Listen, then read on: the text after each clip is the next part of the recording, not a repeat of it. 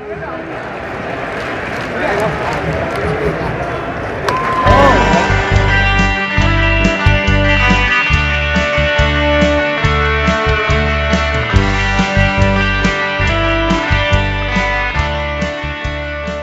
we are now officially recording Jays from Home. You can follow us on Twitter at Jays from Home. My name is Matt, and this is my brother Steve. Hey, I'm back. Yes. Oh, yeah. You were away last week. That's right. It's hard to keep track of the days these days. Hey, are your earphones yellow? No, I think they're orange. Hang on. Nope, they're orange. Okay, I'm gonna say tangerine, maybe. Sure. I got them like for really cheap like years ago. I had like some extra money or something on the shopping channel, and they were Bluetooth headphones, but they came with this. It did come with this really handy double-ended 3.5 millimeter audio cable, so I got something good out of it. The audio quality itself is not great. So you shop on the shopping channel. Does that mean you have a lot of like Ron Popeil products in your pantry, and like slap chops and ShamWows? No. This is TSC, not an infomercial thing. So. Okay. I think I've maybe bought one thing off of the shopping channel, but I can't remember what it is now. But it was something that I probably could have bought not on the shopping network. Yeah, there's probably a lot of things like that. Yeah. So act now, everybody. Follow us on Twitter, Jays from Home, for the low price of it's free. It's Twitter. Okay, well, let's. The results this week haven't been the greatest. Mixed results for the Blue Jays. I think they're probably better than the shopping channel, but I don't know, maybe barely. I don't know. We'll have to see. Maybe this week it's the Silver Lining Playbook. If you've seen that movie. Speaking of shopping channel, yeah, they had I guess they kind of went.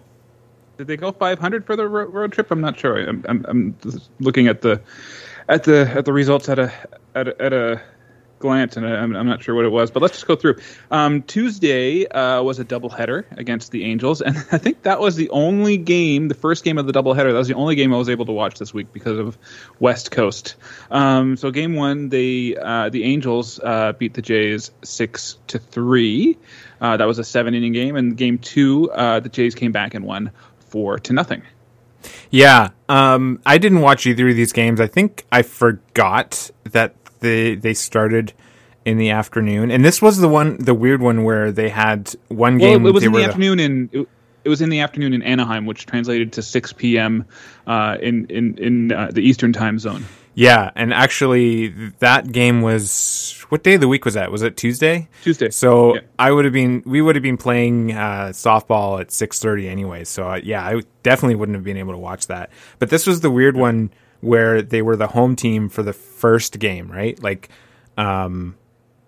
because they played in, was it Buffalo or Dunedin the first when they had it postponed? I'm not sure. I don't remember. But the crowd, if you saw the replays of the game, the crowd was quite sparse. I was actually curious what the attendance was, so I looked it up, and I think it was like something around like 3,400 people were at the Angels Stadium for the home half of the doubleheader. Okay. Well, I guess it's an afternoon game during the week, so it's hard to expect a good turnout. But one thing I saw, and it wasn't always on the schedule either, so they probably didn't have as much lead-in time to sell tickets. But I'm not going to apologize for the Angels because they field our arch nemesis Shohei Ohtani. Well, no. That aside, I was going to mention that what the Angels did for the home half for the Blue Jays was apparently they put up a whole bunch of Blue Jays specific things on their scoreboard, but one of the things was they spelt, I can't remember which word it was, but favorite. Yeah, favorite. They spelled it with a U instead of the American O, the incorrect spelling. And maybe they should have also charged Canadian dollar at the Canadian dollar rate for the tickets too. That would have increased attendance maybe because it's cheaper. Yeah, exactly. So Wednesday then, the Blue Jays came back though and they won 10-2. This I watched part of this game actually. It started at I think 9:30 Eastern. So maybe. this was after our softball game. So we just had it on TV. during just before we were going to bed, and so we didn't watch it in full. But I was able to catch Teoscar's first career Grand Slam in this one. I saw that one too. That one too. It was like you could see it developing, and I think Guerrero was still batting third in this one. Yeah, because he like, I forget what happened, if he struck out or whatever. No, but, yeah, well, I think it was a ground out or something, or a fly out. So it was like you think that Guerrero is going to be the one to hit the Grand Slam, and then it was Teoscar. So that was cool. It was good to see that in live instead of on a replay. Yeah, for sure. So Thursday was the Field of Dreams game. But the Angels beat the Jays 6-3 as well that night. So I wish that was kind of a bit of a nightmare for the Jays, because that was the night that Ohtani was pitching, I believe, against Barrios. So that was a disappointing outcome there. And then Friday we saw the Jays move over to Seattle for the series. Normally it's packed with Jays fans because they can cross the border over from Vancouver, but I'm not sure what it was looking like in Seattle this weekend, but because again, I didn't see any games. Well, I think there were some Blue Jays fans in the stands, but definitely not the same amount as usual, because Canadians aren't allowed over the border yet into the U.S. I've seen lots of U.S. license plates around the city, so obviously lots of Americans getting across the border into Canada lately. Yeah, that's true. The Mariners on the Friday night game beat the Jays 3-2 in 13 innings, which is crazy long considering that they have the extra runner on base starting the extra innings. And then last night, Mariners beat the Jays 9-3. So looks like the Jays, they split the series against the Angels, and now they're going to lose the series against the Mariners. It looks like, so it's not a great road trip. No, and it's kind of deflating after their really big homestand where I think they went 9-3, I think. Yeah, 9-3. It was really like lots of energy. I can only hope that this was just like a jet lag results. Like they got into the game Wednesday night with a big win, and then I don't know, maybe there's some jet lag between Anaheim and Seattle, maybe. I'm not sure jet lag works in the same time zone, but maybe, I don't know. But we're recording this right now on a Sunday morning, so as of Sunday morning, the record is 62-54. They are 8.5 games back in the AL East and 4.5 games back in the wild card. They're still, I think, up like 2 games on Seattle, so that's okay. I don't think Seattle really is a big threat in the wild card race, but hey, prove me wrong, Seattle. But no, don't prove me wrong. Well, I was reading. I actually read an Athletic article. Lately I haven't been reading a lot of articles about the Blue Jays, but I think this was a Caitlin McGrath piece, and she was talking about how the Mariners and the Blue Jays are having kind of the inverse season. And it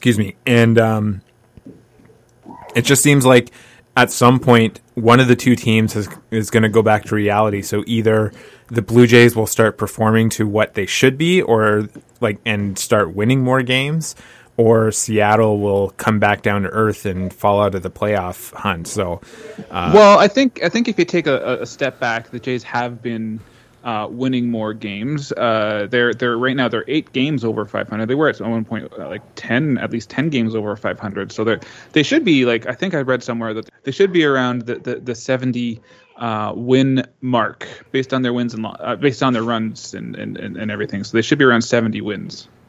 Yeah. I hope that I hope that comes to pass, but there's still a lot of games to play, I guess. I just actually wanted to mention one of the games we didn't go over was Sunday, the 8th for the Blue Jays. No, last Sunday, because that seems like so long ago, though. Well, you recorded.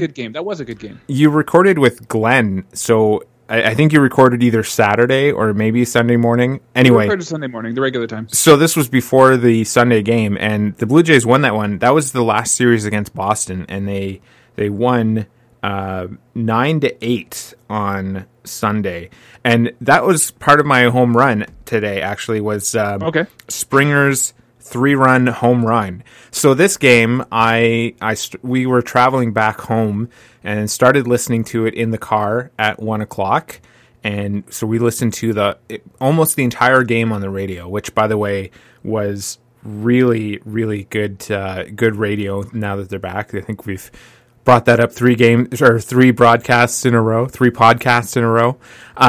But we were maybe like 5 or 10 minutes away from our house, and that's when Springer hit his 3-run home run to get the Blue Jays ahead 9-8.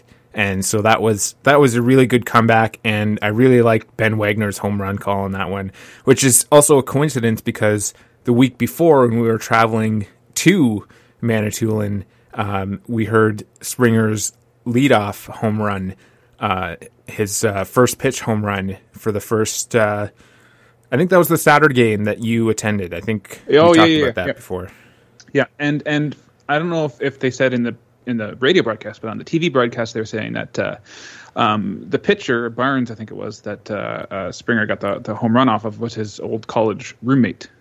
Oh, no, I don't think they mentioned that in the radio broadcast, but that's cool. So, yeah, that was my home run for this week because that was, I think, the only real positive note that I have for this week.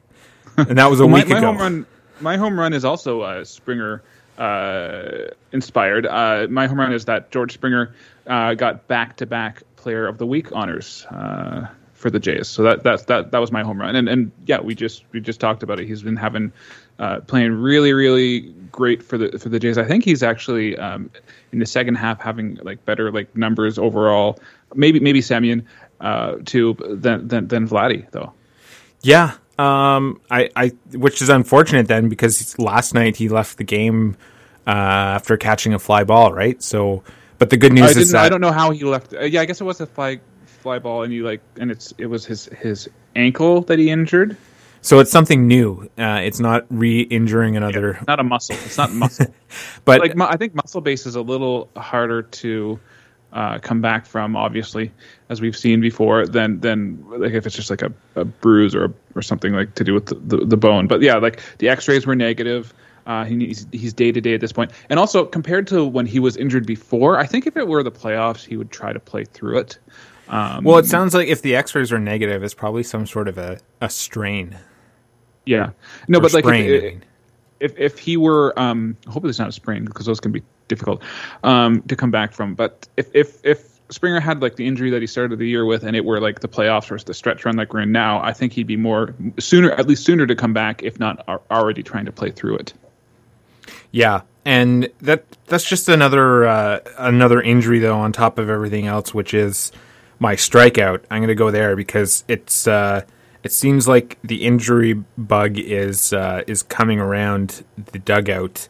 There's been a few. It's a good thing though to see Bichette was back on playing shortstop last night. I think I saw that of the little bit that I watched.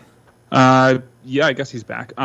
Injuries are actually my walk for the week because this is a time of year when they're gonna start to creep up. So it's to be expected, and really they're guys are getting put on the 10-day injured list, which almost like it's obviously a minor injury if it's just a 10-day injured list, and it's almost like a breather if you're on that injured list. So it's as long as they're not long-term injuries, it's they can play through it. It's to be expected around this time of year that injuries are going to start to kind of like creep in there. Yeah, I think though that the good thing about it, if you can find a silver lining around the injuries, is that they seem to have some depth right now.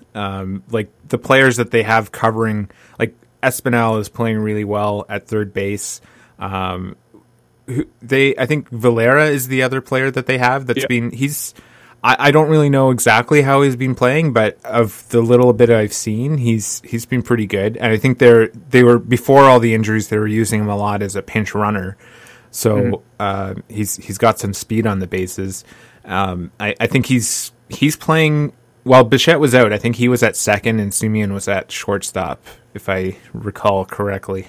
I'm not sure who they put where, but yeah, I think I didn't actually like that they were starting Valera over Espinal because like the only like benefit of starting putting Valera in the lineup is that he's a switch hitter, and everybody else is basically a right-handed hitter. And Dickerson is another guy who's injured right now. I think he's on the 10-day injured list. He's the other left-handed bat in the lineup. And there's another example of depth is that I've noticed that Grichuk has been out of the lineup a lot, but now that Dickerson is out, they've got so they have 5 outfielders with Dickerson. Now they're back to 4, so that's good.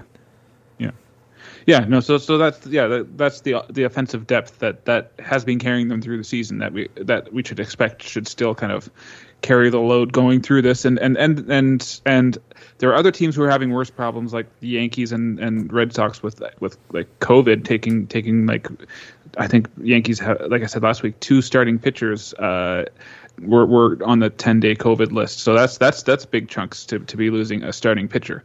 So that I have it as my walk because it's to be expected, and they can play through this. It'll be okay. Well, you mentioned starting pitchers being injured. That's my walk. Is that Stripling was injured? I think he's on the 10-day DL now or IL now. But it's a walk because that's one of the reasons they got Barrios at the trade deadline is that he added some starting pitching depth. So losing Stripling, he's more than depth. He's almost he's like at worst your three guy. Well, yeah, but I mean that pushes the starters down. So like they were trying to figure out it was between basically Matz and Stripling who was going to get the 5th spot. So for right now, that's kind of forced their hand and with Stripling down with the injury. But when he comes back, then they can still go to that. They can kind of make the choice of which one they want to send to the bullpen, right? So that's not so bad. If someone else gets hurt, they still have that extra arm to slot in there for sure. Yeah. Okay, so I'll go to my strikeout. We're kind of a little out of sync here with our stuff here, but my strikeout is that the Jays. I read the stat probably in a Caitlin McGrath article or something. The Jays are 8-14 in 1-run games. Yeah, and Seattle. That was the one I was reading yesterday. Seattle is like completely opposite. They have a really great 1-run record. Yeah, so that's something that is one of the reasons why the Jays are in the position where they are, probably. But they need to kind of turn that statistic around in the last 2 months, 6 weeks of the season in order to get a chance of at least getting a wildcard spot, even. Yeah. Well, I think that Caitlin McGrath made a good point. That's the part of the game that comes down to luck, right? Like, especially with the in the extra innings games where they have the extra runner on second. Yeah, and I think they walked in the winning run in the extra innings game there. Yeah, I did read that one. That was not a great outcome. That was Brad Hand, I believe, and now people are basically like wanting to burn him at the stake because he walked in. Yeah, but I mean, I think that's probably Twitter. The Twitter fans that are saying that. That's my guess. There were probably also the same people that wanted to sell on Semien and Ray. Yeah, so but I'm not gonna worry about them because anything negative it automatically becomes way overblown. Anyways, let's get into some other notes here. Like we were talking about injuries. Before I get into the Field of Dreams game because I want to talk about that a bunch.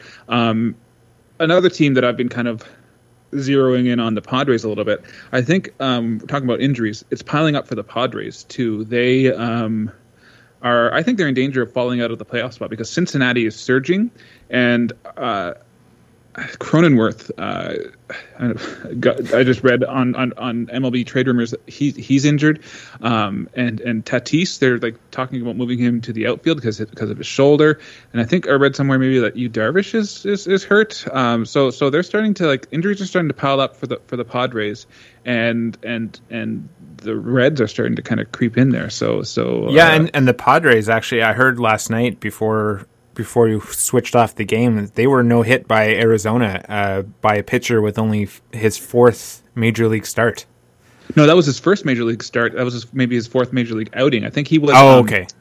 he was a reliever, and he was selected in the Rule 5 draft from the Dodgers by the Diamondbacks, and it was his first career major league start, and he no hit the Padres. That's, I think, maybe the one positive spot for the Diamondbacks this year. I wasn't going to talk about it, but I thought that was definitely an interesting baseball happening.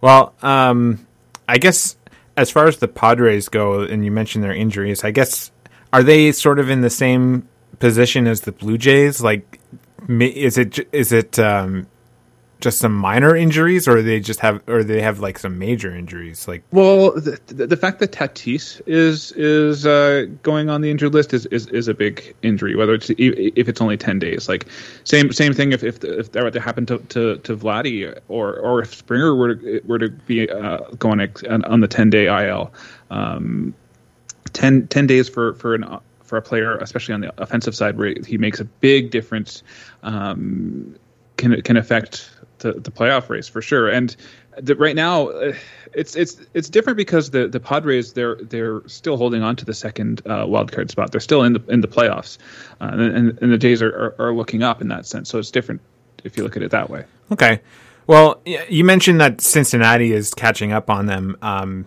Well, the good news maybe for the Padres, and I know that we don't like to do this, but we'll get to the Brewers later, but they have some games coming up against Cincinnati next week. So with how well the Brewers are playing, they could possibly help the Padres with beating the Reds next week. We'll see. That'll be interesting to watch for sure. Hey, did you watch the Field of Dreams game? No, I didn't. I knew it was coming up, but I didn't realize what day it was on, and I'm also not sure if so I watch my baseball games via either Sportsnet or TSN, and I don't know if either one of those would aired the game. They did not, but this one was on Fox. This is a nationally broadcast game. I also rarely tune the TV to Fox, so. But anyway, I did. There was a video posted of the player entrance where Kevin Costner led them on the field, and so I was able to see the field because it was a very cinematic entrance, and I thought it was really cool. Like, maybe it's just the nature of the corn stalks. Like, it really looked like the players were just appearing out of like thin air, like the way they do in the movie. It was really cool. I don't know if they added any special effects in. No, I don't think that they did. But it was just really lots of thick corn. Yeah, they did do an aerial shot during that, and you could see like there was like a little bit of like a waiting area in behind the corn stalks. They can't just like put them in the cornfield and say like, don't get lost.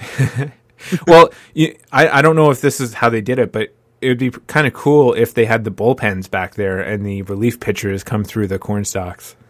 That would have been cool, but I think the fact that they had to like remove sections of the wall to get the players in would have been a little time consuming for pitching changes. Oh, so did they actually put a wall up in front of the corn stalks? Oh yeah. That makes more sense. Yeah, but they removed a section of the wall for the entrances. Yeah, so that's pretty much all that I saw from that. Have you seen Field of Dreams? Are you familiar with the canon of the movie and all that stuff? Well, yeah, of course. Yeah. We watched that a lot as a kid. Got it on Blu-ray. Okay, I wasn't sure how familiar you were. Like, I think it was a good, like, the game itself was good. Like, there were lots of home runs. I read a stat. I think I was listening to a podcast. I forget whether it was the Ringer baseball show or if it was Effectively Wild. But someone was saying that there were 8 home runs in the game, or the White Sox hit 8 home runs in the game, or something like that. I think it was 8 home runs in the game. And during the 1919 season, this was the dead ball era. The Black Sox, they didn't hit 8 home runs total at all. Huh. Well, actually, speaking of home runs for that sounds like a lot of home runs in the game. Was the field like standard MLB dimensions, or was it a little smaller? It was actually dimensions of old Comiskey Park. Okay. Which was standard to MLB. I think it was like off memory, something like 340 to left field. But like lots of balls were getting hit into the left field corn for both sides. Sorry. Do you think those home run balls like helped with knocking some corn off of the stalk so that it would make it easier to harvest? Maybe. I would think there's kind of an inefficient way to harvest corn, though.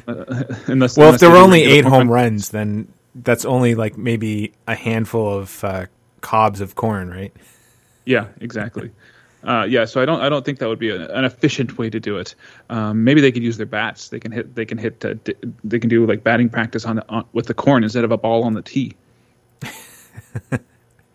Well, we were talking about this through Messenger a little bit yesterday, and you were mentioning, all the other stuff you were talking about aside, like some of the links you showed me was about how cinematic and how many, like how they promoted the game. I mentioned that it really reminded me of how the NHL treats its outdoor games. Like they put a lot of work into putting together the outdoor games in the NHL, and there's usually a lot of extra cameras around. Part of that is helped that they play these usually in football stadiums, but sometimes they play them in baseball stadiums. I guess they have. That's right. Yeah. Fenway, Wrigley. I think last year they played a game on Lake Placid, possibly. But I'm not sure. At any rate, like that seems like the type of thing that like they're kind of expanding, or hopefully the MLB is expanding what they're doing and testing out different venues, because the outdoor games for the NHL are hugely popular, and at least for baseball, you don't have to be in like freezing cold weather to watch the game, unless it's in the fall. That's a very good point. Spring or fall, it could be cold. They were saying on Fox that it was the best single game rating since like 2005. But it's definitely a lot of people were saying it's like those outdoor NHL games for sure. They put a lot of marketing dollars and emphasis behind this one game for sure too. The thing that and you were talking about other venues, like I would love to see like a regular season Cooperstown game. And the thing that I liked about what they did with this actual, like the field itself, was, like I was saying, they made it the dimensions of old Comiskey Park for the White Sox. They were the home team. So like I would assume like it's a pretty like somewhat modular field where you can like adjust the dimensions a little bit. So it would be cool to see like if they played more games, like even in maybe like Cooperstown or wherever they play, that they could use like more old time stadium dimensions. Like Ebbets Field had a wall to right field 297 feet was the home run wall. That's like the fields I play for softball. Maybe a little bit further. Or go the opposite way. The Polo grounds where the Giants played in I think it was Harlem. That their center field dimension was 483 feet to center field. So like using like old like getting like the template of these old time stadiums and plunking them into wherever they do these games would be is an extra added kind of like cool, interesting like historical factor to see how these stadiums played somewhat, because obviously like the environment is different based on where it is physically. But yeah. Well, and even like historic stuff aside, the Blue Jays could play, maybe once a year, play at different spots across Canada, since at the moment they're the only Canadian team and there's a lot of fans that would love to see them. And obviously with the Vancouver fans heading over to Seattle almost every year, there's demand for it all across Canada, so that would be pretty cool. Like they could play, if you want to go the historic route, they could also play a game at, is it Exhibition Field? Exhibition Stadium? Yeah, in Toronto, the old one where they originally played. they've got that renovated now for football and soccer. But you reminded me of something, again, talking about what the NHL does. Here's something that baseball could do, like the Kraft Hockeyville that the NHL does every off season or whatever. Baseball could do this, and they could renovate like a local field or like I think Rob Nair and other people have said this before. They could renovate old stadiums like Negro League stadiums and things like that. Yeah, and the Blue Jays already do this with minor or little league teams. They have like the Jays Care Fields. I think there's even one in our area in Navan. There's a Jays Care Field. Is it like the Miracle League or whatever? I'm not sure. I think it's just like basically they provide an upgraded field for communities and I don't know the full details. I know that in must have been April or May, the Jays 50-50 proceeds went to Indigenous youth sports, for example. So they tend to, this is like, they do this through their Jays Care Fund, obviously, because that's why they call it a Jays Care Field or whatever, right? So I think in general, it's what the best way to describe it would be they provide fields for underprivileged youth to give them somewhere to play. Yeah, no matter whether it's the Blue Jays or Major League Baseball, and I think in the States it's more of a going concern to grow the game. It could be an easy way for baseball to kind of like inject direct influence into a community and goodwill in order to try to grow the game, which is something that they've been trying to do, but I don't know if it's really necessarily been working over the past years. And here's another thing. We're talking about, baseball's intentions. I thought it was a little tone deaf. The game itself was sponsored by, I forget what company, but it was a betting company. There were like betting ads throughout the game. And this was a game featuring Field of Dreams was all about the Black Sox and how they were not able to play baseball, banished from baseball forever because they bet on the game, because that was, baseball has long been against betting the game. So whether it's okay if they've turned their stance around to be okay with partnering up with betting, and that's okay if that's what they want to do. But at the same time, the optics of it, where it's a movie about a team banished because of betting and then having betting advertised, I don't know, it just doesn't work right for me. Yeah, I get that, but sports betting, especially in Canada, is becoming a huge advertising market. So I totally understand why they would take advertising dollars. I was told a long time ago when I asked about. When I was in school, I asked about, I've heard this radio station advertising for Sirius XM satellite. Like, don't they care about advertising somewhere for people to listen to outside of traditional radio? And the answer was basically, it's advertising dollars. They're getting money for it. They don't really care. Okay. They might care now, but because there's less advertising in radio compared to like 15 years ago, but yeah, it's probably a lot of money from, I think you wrote here, it's Barstool Sports.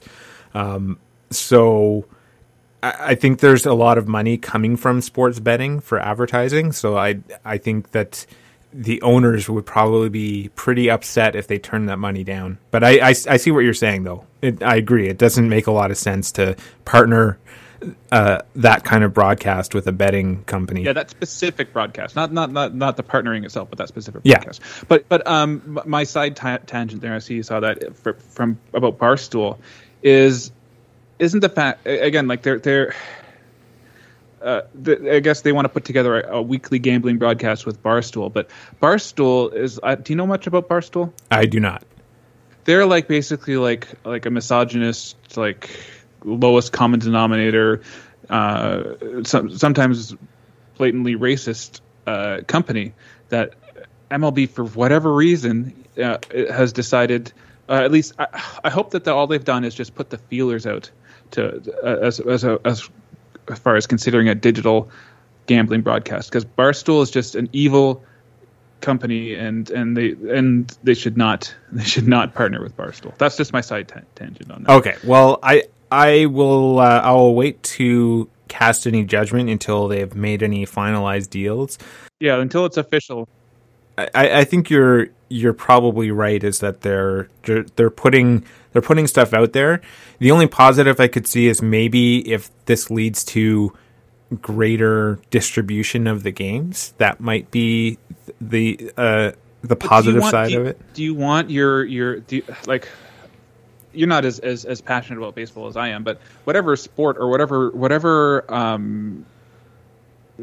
pop culture or whatever you consume, do you want it to be distributed by like a company that has a bad kind of just value system, as a whole? Like, does it feel good for you to consume whatever content that's being distributed by just that has like a company that distributes with these just kind of not great at best intentions as far as how they sell themselves? Yeah, probably not. But I also hope that at the same time, I mean, sports especially are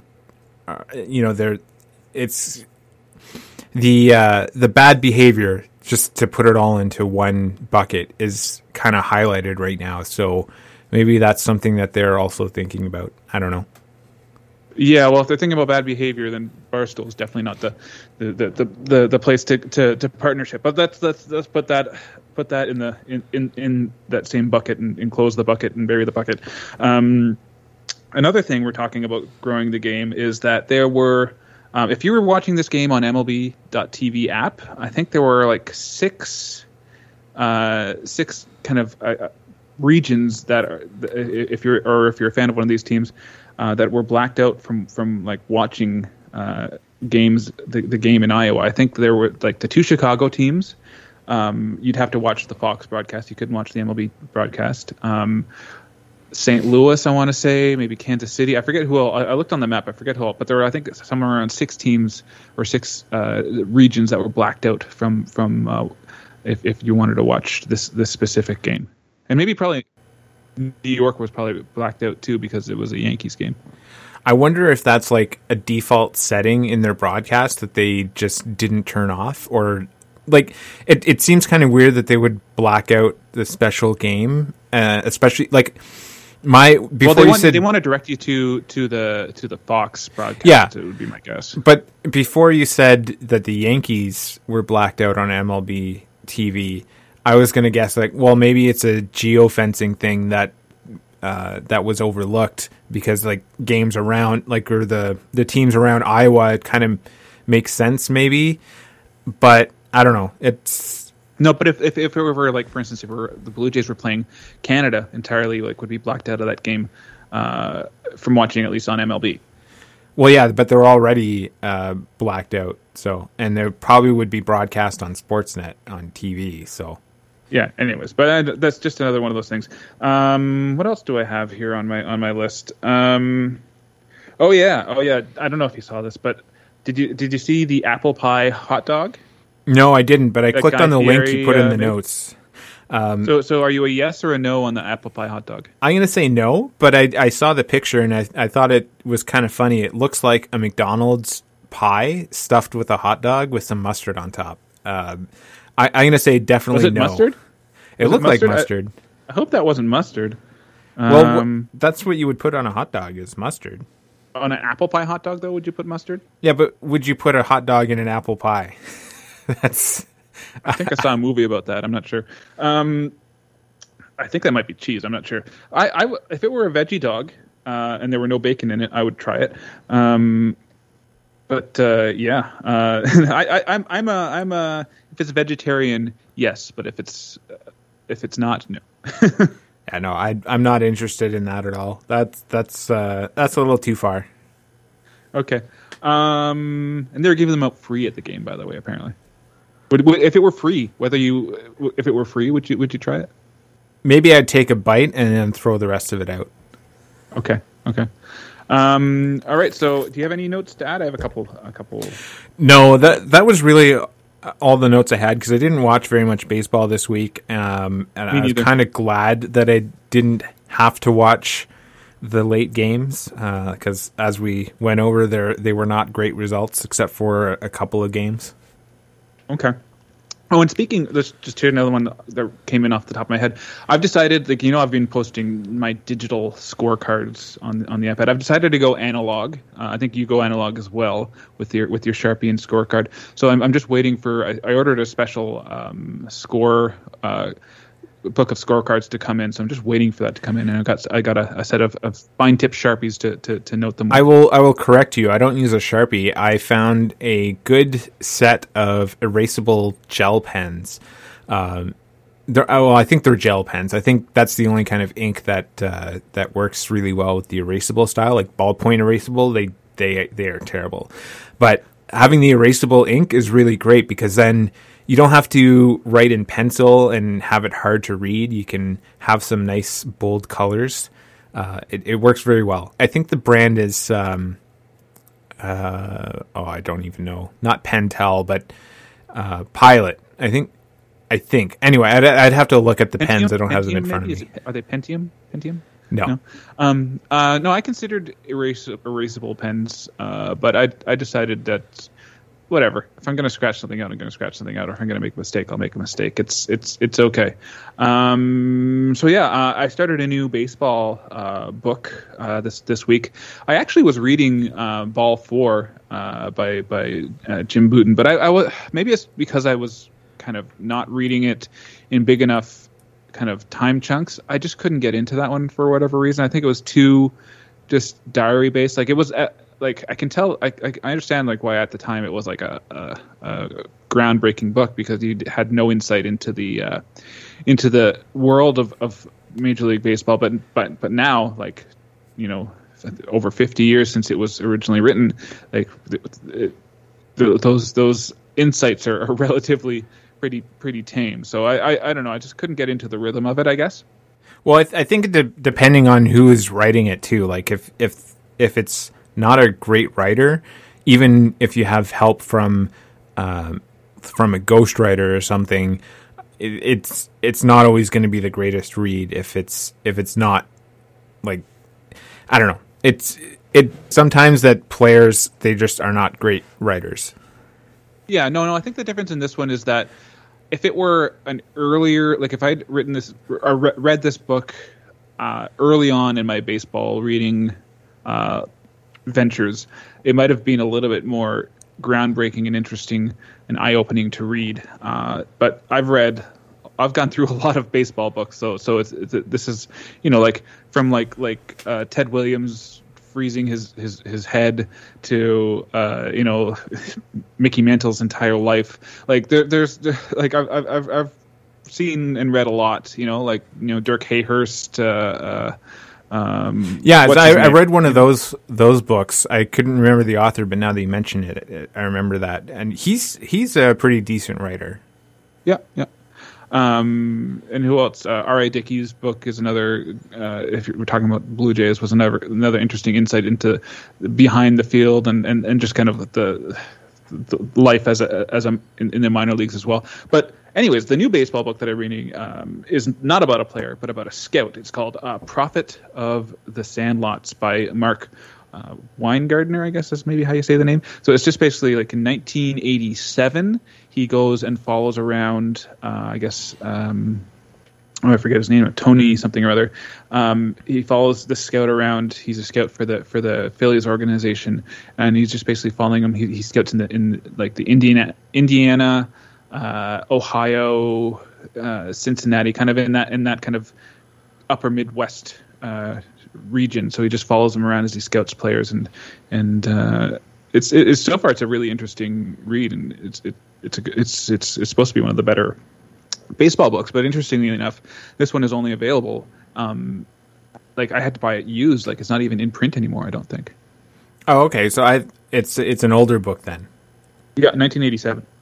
Oh, okay. I thought maybe he was. It could have been. I don't know. Maybe he just didn't put the book out until 30 years later. I don't know. Yeah, I don't know. And this guy, he doesn't specifically just Mark Weingarten. He doesn't specifically just write baseball books either. I guess he also was selected as the person to write. Like there's like a new Godfather sequel book recently. So just as an interesting aside, because I'm into that stuff as well. But so far, I've just started it this week. So far, it's a really interesting read, and it's interesting to see like just a different world that baseball was in back in the late '80s. Like they looked at things differently, and in the past like 5 or 10 years, the scouting world has changed a lot. A lot of teams have kind of done without their scouts. I won't spoil you on how it ends. Although if you read the book, you'll know how it ends in the first in the foreword. But it's an interesting book so far. It might be on the list in my top 5 favorites by the time I finish it. We'll see. Well, I think spoiler avoidance is out of play on this one since it's out of print. So I think you could spoil it, but that's okay. I'll let you finish it. Okay. Well, I know how it ends. That's why one of the reasons why I bought it, because it's an interesting story. But it's dark. I won't get into it on the podcast. Also, just one more final note. We were talking about it maybe a month ago, how I ordered some baseball merch. I got my Padres hat, I don't know, like a few weeks ago. Still waiting. I ordered a Tatis Jr. Jersey back in July, but I haven't gotten it yet. So I checked my order status, and I guess I probably won't get it till like mid-October. And who knows, then, based on what we were saying, the Padres may be out of the playoffs by then. Yeah, so I'll just kind of hold on to it as a memory of what could have been. Okay, well, let's do our Brewers check-in. I put together the notes this time. Yeah. So the Brewers being our B team originally for when Tanner Roark was pitching for the Blue Jays, that's long gone. But I think as a B team to watch the Brewers, not only does their name start with a B, but I don't know, they're doing really well compared to the Blue Jays. So I think I mentioned this before. We picked a really good team to follow. Yeah. Especially when the playoffs roll around too. Yeah, and I was going to say especially since they've added several former Blue Jays players, yes. And they made a trade with the Blue Jays, so there's a lot of connections there. And they just recently released Travis Shaw. Speaking of former Blue Jays. Okay. Well, their record stands at 71-47, which is good for first place in the NL Central, and they're 8 games ahead of Cincinnati. That's a big block to be up on. Yeah, so this week they had 2 doubleheaders, actually. They had 2 games that were postponed. They swept their series versus the Cubs, and they outscored them 37-9. The Cubs games. aren't good anymore. Yeah. The Cubs are basically fielding a AAA team now. I think one game they won 10-0, and another one they won 17-something. So, wow. Yeah, the Cubs are bad. And they still have another game against the Pirates today, but last night they played a doubleheader. They lost the first game 14-4 and then won the second one 6-0. I think these Pirates games are really, they don't matter either. I don't think that they're going to lose any ground if they end up losing that series versus the Pirates. It's maybe like a sleeper series for Milwaukee. Like they don't have to play very hard. They can have a nap. Yeah, there we go. And the one note, I would call this the Rowdy Tellez watch for the Brewers. He hasn't played a lot of games because obviously playing in the NL Central, they can't play him as a DH, but has a lot of pinch hitting opportunities. And last night he hit a 2-run home run into the Allegheny River, and I don't know if you watched the video, but the crowd was chanting Rowdy, like Rowdy, Rowdy, that kind of thing. I didn't notice that, but that was in Pittsburgh.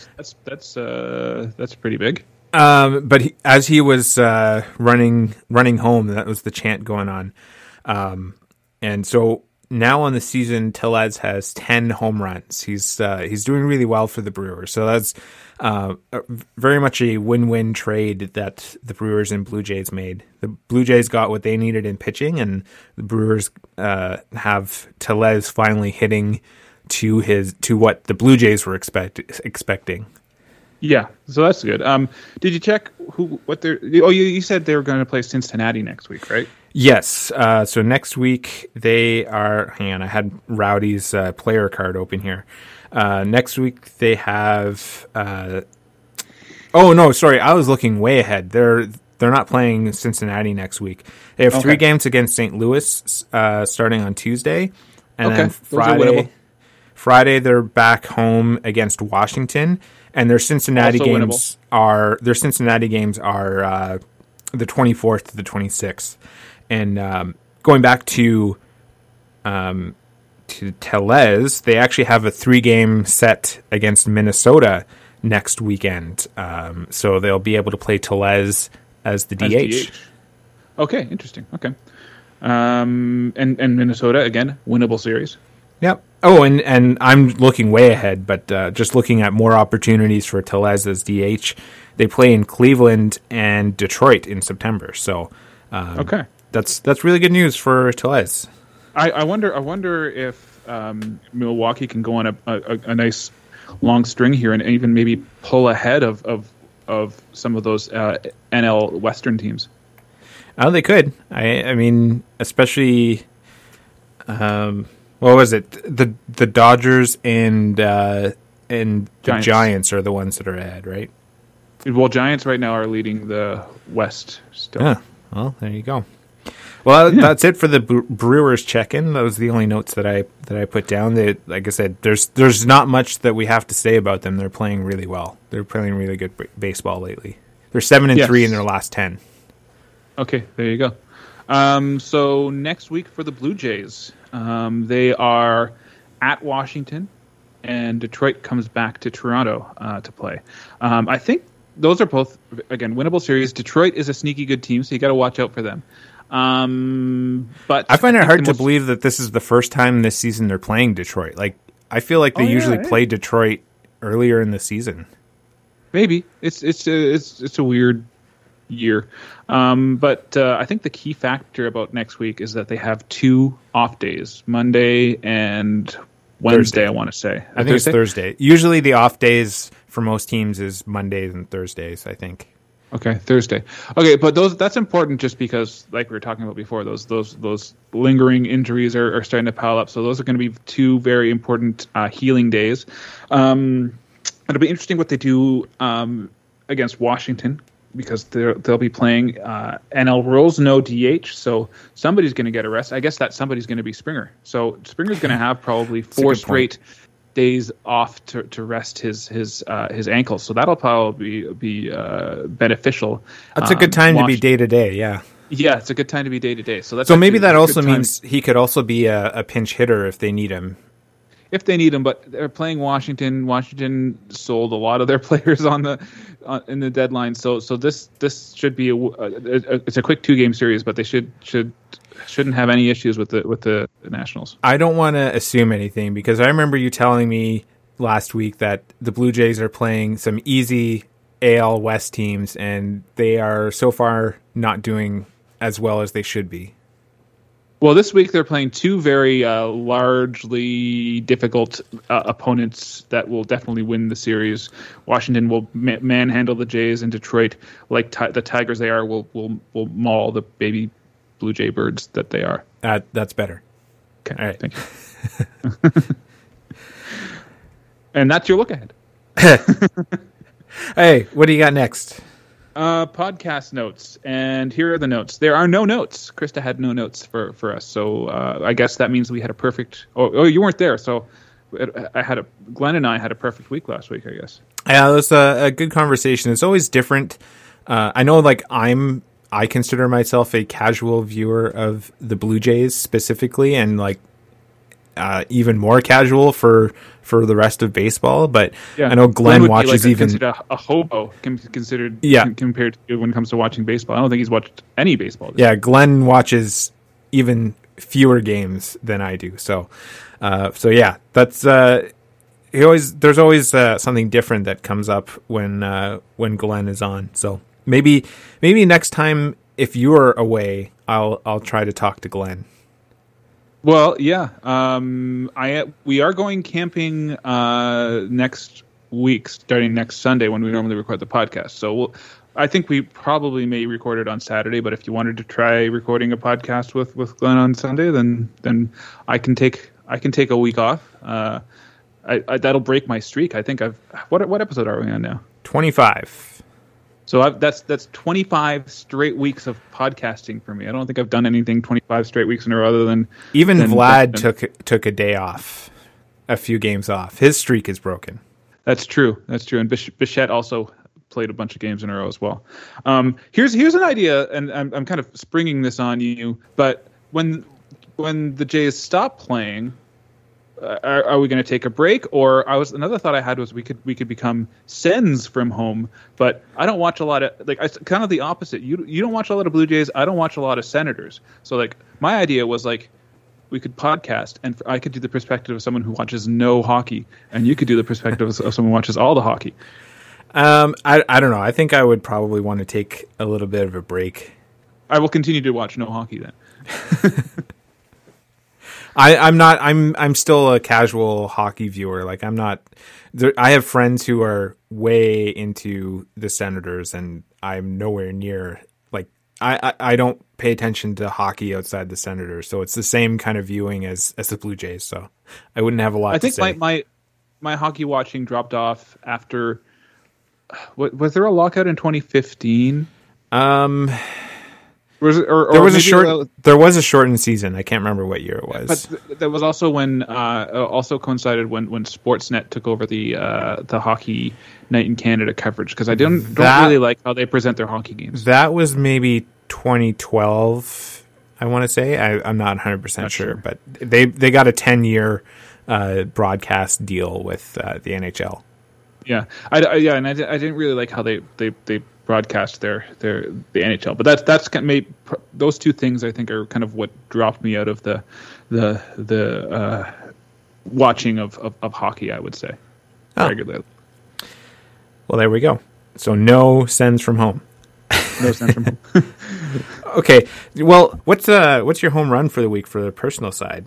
My home run for the week is Leo starting preschool.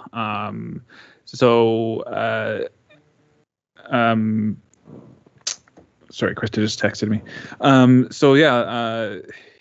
We kind of eased him into it last week, and he was not so sure about it to start, but now he's having fun.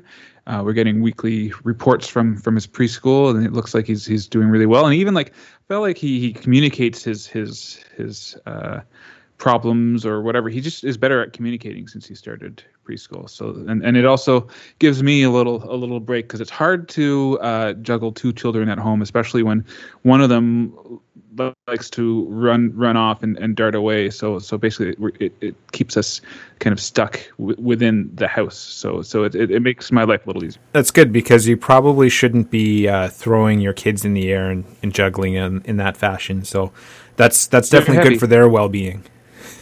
Yeah, and they keep getting heavier, so it's hard. Juggling becomes harder and harder. Well, my home run is a little less. I don't know if you'd call it personal, but I thought it was really cool. My home run is that right now in the night sky. Well, not right now because it's in the morning, but you can see 3 planets in the night sky. Not all at the same time. Close to sunset, you can see Venus. It's pretty high. It's not usually that high. It's usually just on the horizon, and it's hard to see because it's right next to the sun, either at sunrise or sunset. But it's pretty easily visible. I talked about it the last episode that I was on, that I saw that. So I've been seeing that again quite a few times. And also in the night sky are Jupiter and Saturn. Jupiter is really bright and easily noticeable, and Saturn is the biggest planet in the solar system. Yeah. Did you know that? And that's why it's so bright. Venus is the brightest star or brightest planet you can see, because it's the next closest one to us, other than Mars. But Jupiter is nice and bright, so I think it's still kind of close to us in its orbit. And then Saturn is, if you find Jupiter in the sky, Saturn is up and to the right. Last year they were very, very easily visible as well, but they were closer together during the summer. So now they're further apart. So it's still really cool to see.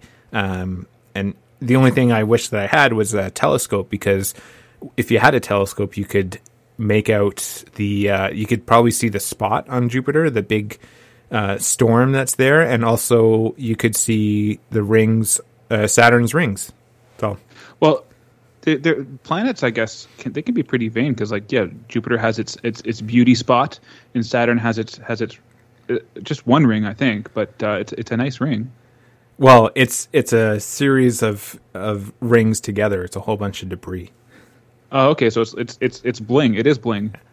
Well, then again, Earth has a whole bunch of things orbiting in the form of satellites. So that's true. Those, yeah. Have you? Speaking of satellites, have you seen any UFOs? Nope, have not. Are you sure? Like, yep. Maybe you were abducted by aliens and your memory was wiped. Well, then I wouldn't know to answer your question. Okay. Well, like, are there any scars that have shown up that you have no accounting for? Nope. Okay. All right. Just curious if you seen any UFOs, but you're either denying it or you are in fact an alien that has taken the form of your body. Okay, so my strikeout is just loud cars, motorcycles, and lawnmowers. That while I'm taking Leo and Bo out in their stroller walk, that usually like we're into that time of year where people are either doing lawn work or trimming their hedges, or people are driving with loud cars outside, and inevitably it'll wake them up. So I have to cut the walk short. So that's my strikeout.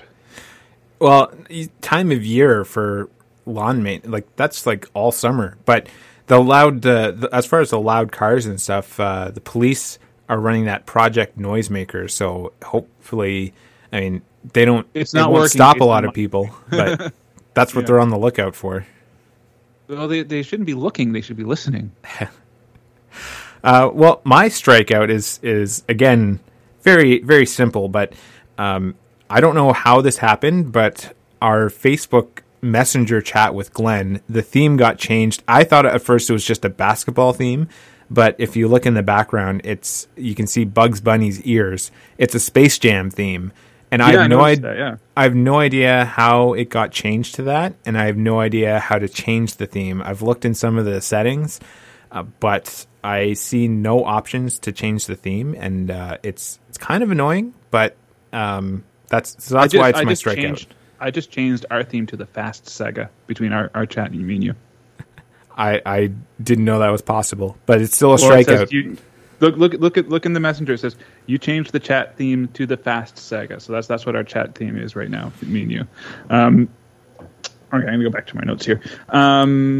So my walk is that we have a pumpkin patch in the backyard. So it's nice. Like it's both positive and negative, because the positive is that we'll have lots of pumpkin pie come, I guess, fall when it's time to pick those pumpkins. The negative is those like those leaves are going like everywhere. So they're like taking over the entire backyard. So it's becoming almost like a living like monster, like that monster in Little Shop of Horrors. Like it's just growing. It's gonna like tie up one of the children when they play outside. It's crazy. I think you're overlooking the positives though. Like you're putting too much weight on the negatives. Like other than pumpkin pies, you've got pumpkin spice. You can pumpkin spice your coffees. You can't grow pumpkin spices from pumpkin plants, though. Pumpkin spices are not actual pumpkins. Pumpkin spices are like nutmeg and cinnamon and cloves. Those are not I'll have to grow those plants in order to make those pumpkin spices. It doesn't matter. It's called pumpkin spice. You've got that going, and then you don't have to buy a pumpkin to make a jack-o'-lantern if you want to make those. Well, if these are jack-o'-lantern pumpkins, whatever they are, then yes. But if these are like the smaller baking pumpkins, then these aren't going to jack-o'-lantern. I see. Well, the other benefit is the pumpkin seeds, which are definitely in the pumpkin, and you have to take out the stuff inside the pumpkin to make your pies. So you'll automatically get seeds that you can roast, and then you have. I've had bad seeds. luck with that though. Maybe it's just because the pumpkins that you buy in the lot sit there forever, but they always like smell bad and go moldy with the jack-o'-lantern pumpkins. But maybe these ones that they're baking pumpkins will turn out better, and we'll get like nice, yummy pepitas as they're called. Well, my walk is that the other day I did a big clean of the kitchen, and I've been keeping it clean. And it's really nice. We have our landlord installed a nice new kitchen faucet for us, and it's one of those tall faucets, so it's a lot easier to. We only have. I should mention we only have one sink, not a double sink, and so it's a lot easier now to clean things in the sink. and still, or even if we want to, we can pile things up a little bit and still use the faucet. But it's a walk because that means it had to be messy in the first place. But now it's all clean and everything's positive. Yes, but so it evens out. It sounds almost like a cleanup hit. Well, maybe. Well, that's it for me, except for my softball update. And I've got a good one. I will first mention that our limit for games in high heat and humidity seems to be 3. As we played 4 games last week. We played a doubleheader on Monday and then 2 more games, one on Tuesday, one on Wednesday. And our 4th game on Wednesday, Vanessa and I both played pretty poorly, I would say. I think I went 0 for 4. Vanessa had 6 at bats, though. Like, the way that the lineup has to be structured on Wednesdays is guy, girl, and we don't have an even number of guys to girls. So the girls go up to the plate more often because, like, the guys have a set order, and there was only 4 girls, so they had to rotate within the 4 girls in order to have that guy-girl lineup. So she got up to bat 6 times. She played better than I did, but yeah, that our game on Wednesday was not great. But I had a first for me on Monday. I hit a home run at what I remember. I called this the Pete Rose Field because of the Pete Rose to the Hall of Fame. There's a netting at the back in left and center field to protect the cars in the parking lot. And I hit a home run over that netting. It bounced on the pavement and over another truck and landed just short of the waiting pool back there. So that's the highest and furthest I've hit a home run in a fenced field. So that was my first. Would you be responsible for any damage that would come to vehicles if you hit a home run and broke a window, for instance, or dented? No, because cars park there at their own risk. So it's their fault if they park there, I suppose. Yeah. So yeah, that was really, really great. The other thing about that game is that I hit progressively further. So the first at bat, I hit a line drive to shortstop. Second at bat, I flew out to center field, and by the third at bat, I hit the home run. I see. But anyway, that's all I got. That was the only thing I wanted to talk about for softball. I've got nothing else to add to this conversation. Well, you don't play softball, so that doesn't help. No. I juggle children. Yeah, it's a little more dangerous, I think. Yeah. Well, anyways, I think it's time to get back to life. I've got a few things to take care of in the house. Plus, we don't have any groceries. Yeah. Well, you need to get groceries to eat. That's a thing. Yeah. We're gonna go and I think find a family-friendly patio to drink beer on and keep our children busy. Bring some coloring books or something. Maybe you can bring a book. I don't like to color. I was going to say maybe you can bring some books with pint glasses and they can color in different colors of beer. Yeah, we can school Leo and Bo on their different beer color palettes.